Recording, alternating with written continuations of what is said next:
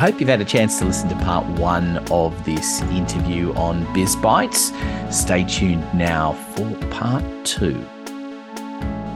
Welcome to BizBytes, brought to you by ComTogether, helping businesses like yours build their brand through telling amazing stories to engage and grow audiences on multiple platforms. I wanted to talk to you as well about your role in all of this. So how did you find your way to Small Business Australia? Tell me a little bit about that story. Well, the Langs arrived for the gold rush up in the Ballarat area in Victoria in the 1860s, came out from Prussia. And so I think we're like 6, maybe even 7 generations now of Langs around. And in the case of my father, he was one of 15 children, all of which had left school by the time they were 13 or 14. And all have ended up in small business. All have had businesses, have all ended up making a living out of having a business. And in the case of my father, unfortunately, he had a very dodgy accountant and discovered, because my father can't read or write, discovered that a lot of money was owed to the tax office, and that accountant ended up suiciding and taking a lot of businesses down. So I was fortunate. I was educated by the Christian Brothers, who kept me at school compared to some of the other teenagers from the south side of town where I grew up. And some of them were in jail, some of them are dead. But I stayed at school to year 12 and then was fortunate enough to get into university, where I studied accounting.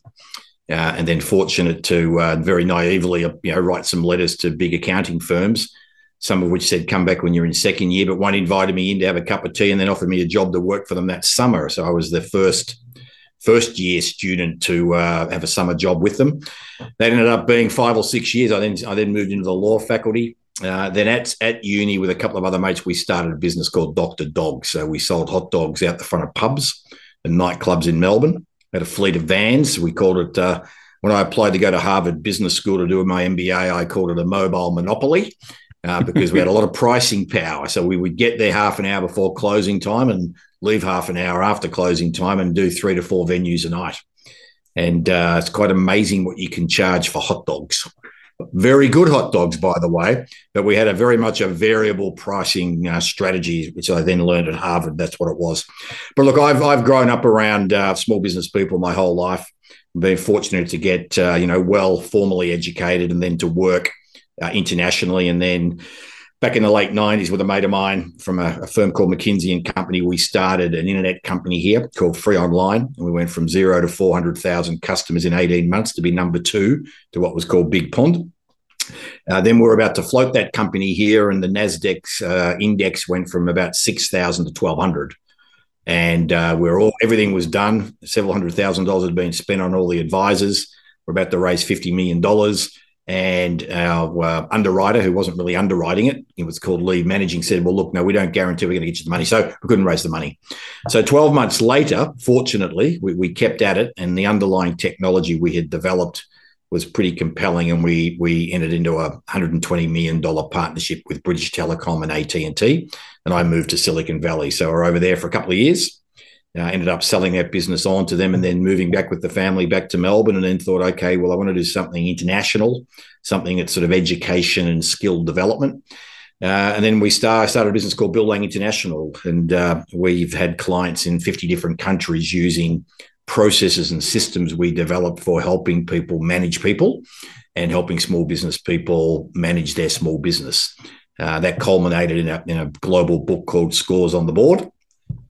Meanwhile, Small Business Australia had been an entity that from time to time, we had used for campaigns like trying to get rid of BAS statements, for example, and why can't it be treated like company tax and just once a year we do a reconciliation rather than all that additional paperwork? Good for the accountants, but of no great benefit to the small business owner. And then we decided to really, particularly as the pandemic happened, we'd owned for a while a trademark called Buy Local. And we decided to get very, very active, that we would need big companies to help a lot of the small businesses during the pandemic. And it was terrific. We formed Team Small Business Australia. ScoMo had something called Team Australia for a while, but Team Small Business Australia is still in place. And so companies like Telstra, Aussie Post, NAB, PEXA all instantly got on board, started providing resources. We interacted with their customer-facing teams in terms of the conversations and help the small business owners that they would need to do through, particularly in Victoria, an incredibly uncertain time here for a couple of years around the number of lockdowns and other sorts of things that took place. And that's culminated more recently, and we've had our first ever national conference. So that happened a couple of weeks ago in Melbourne. More than 1,500 business owners have accessed all the resources we've put together, the recordings and things. And we'll probably look to do that now on a bit of an ongoing basis. But again, it's helping big business, truly support, understand, and collaborate with small businesses. And then increasingly helping small business owners, particularly male ones that are a bit older, to, get together. I find, generally speaking, the female business owners that we deal with are much better at sharing with each other, helping each other. Whereas with this rate of digitization and the challenges that a lot of businesses that have been owned for a long time and led by, male business owners are facing challenges and risks. Like the pandemic was awful, but it only takes a major cyber attack. It only takes a couple of other things, and out of nowhere, out of the blue, some of these businesses can be, destroyed. So that's an area of real focus for us now, is the older business owner, and helping them understand the risks and how to manage them and how to pick good partners and good vendors, rather than just having the IT guy. Or once upon a time with marketing and advertising as a local business, just bought an ad in the yellow pages, Yes. Now there are hundreds of different things, and you got told to go and do blogging a few years ago. And then now it's social media. Now it's AI, this stuff continues to come at them, and it's still fundamentals of business are the same, but different types of customers want to communicate in different ways. So that's very much our focus now. But small business runs in my DNA. It's for anyone who's got a small business that has reasonably predictable profits. It's a great way to achieve a range of other life goals you've got with coaching your kids at cricket and doing those sorts of things, and having a bit more flexibility with holiday times and all of that sort of stuff. And we worked with Aussie Post to create something called Local Business Heroes. It's in its third year now.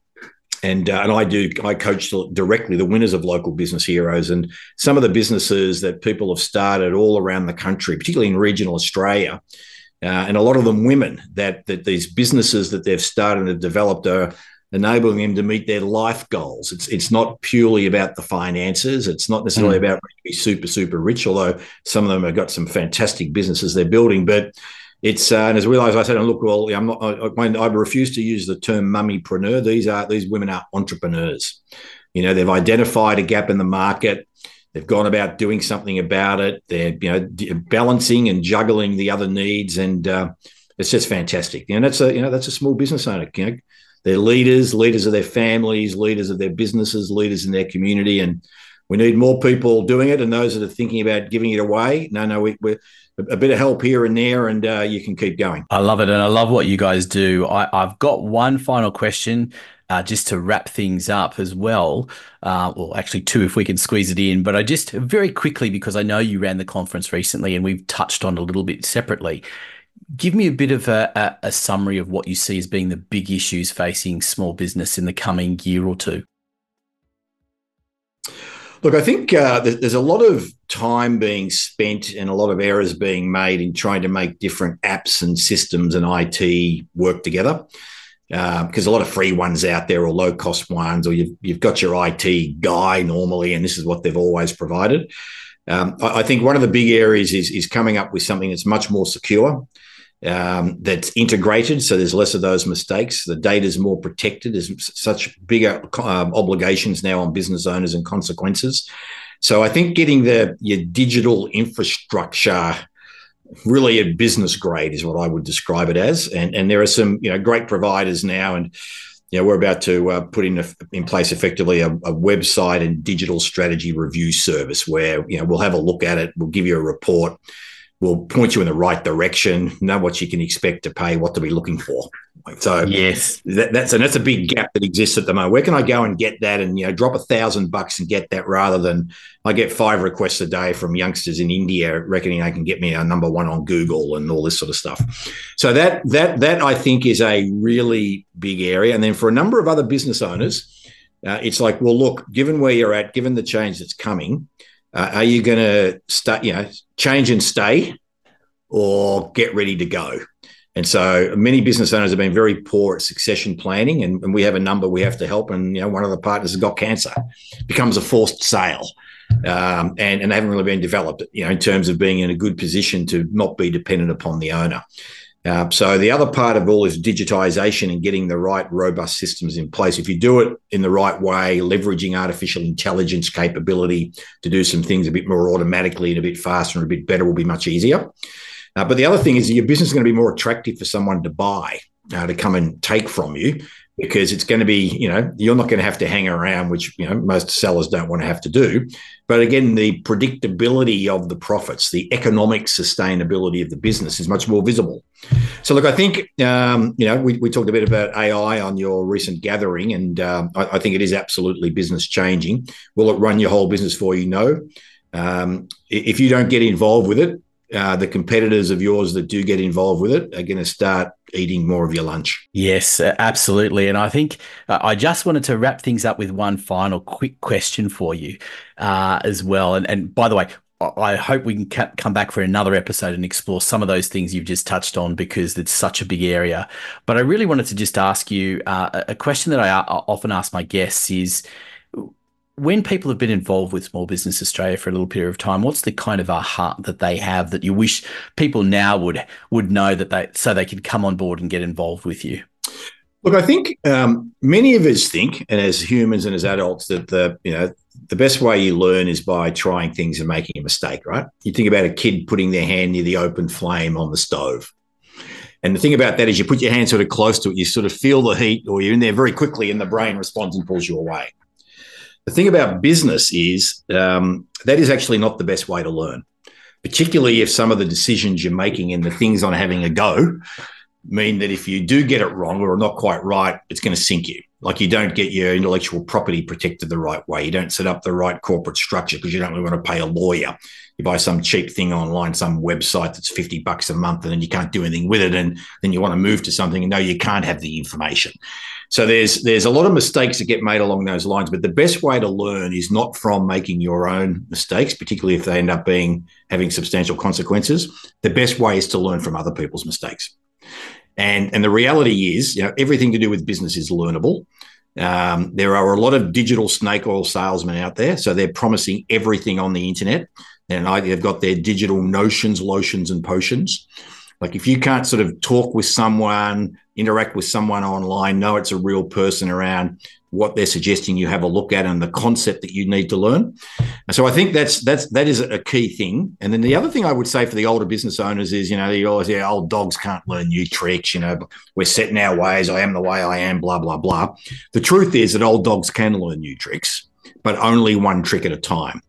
And we have a service called the Profit Improvement Blueprint, which is really around getting down to where do we start? What's the first thing that we work on strengthening, potentially, say, the foundation of the business? And let's just have 3 or 4 months on that. I use the analogy of home improvement. We live in a house, we might be renting it, we might own it.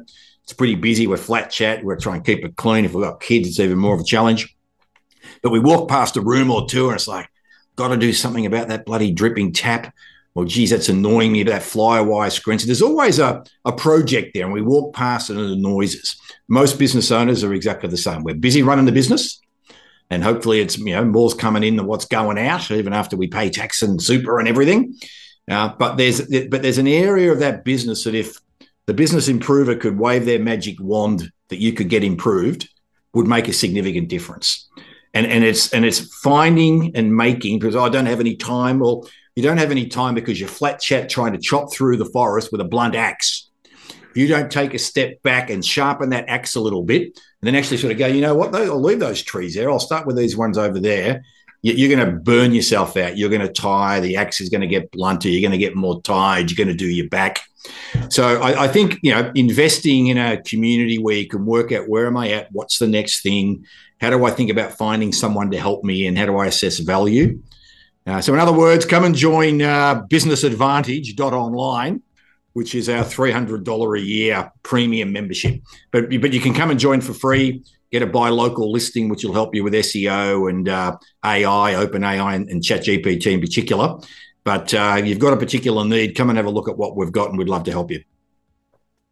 Fantastic, Bill. Thank you so much. As always, we're going to include plenty of information in our show notes below. So we invite everyone to come onto the website and check those things out. Thank you for being an incredible guest, and I hope we can have you back sometime soon.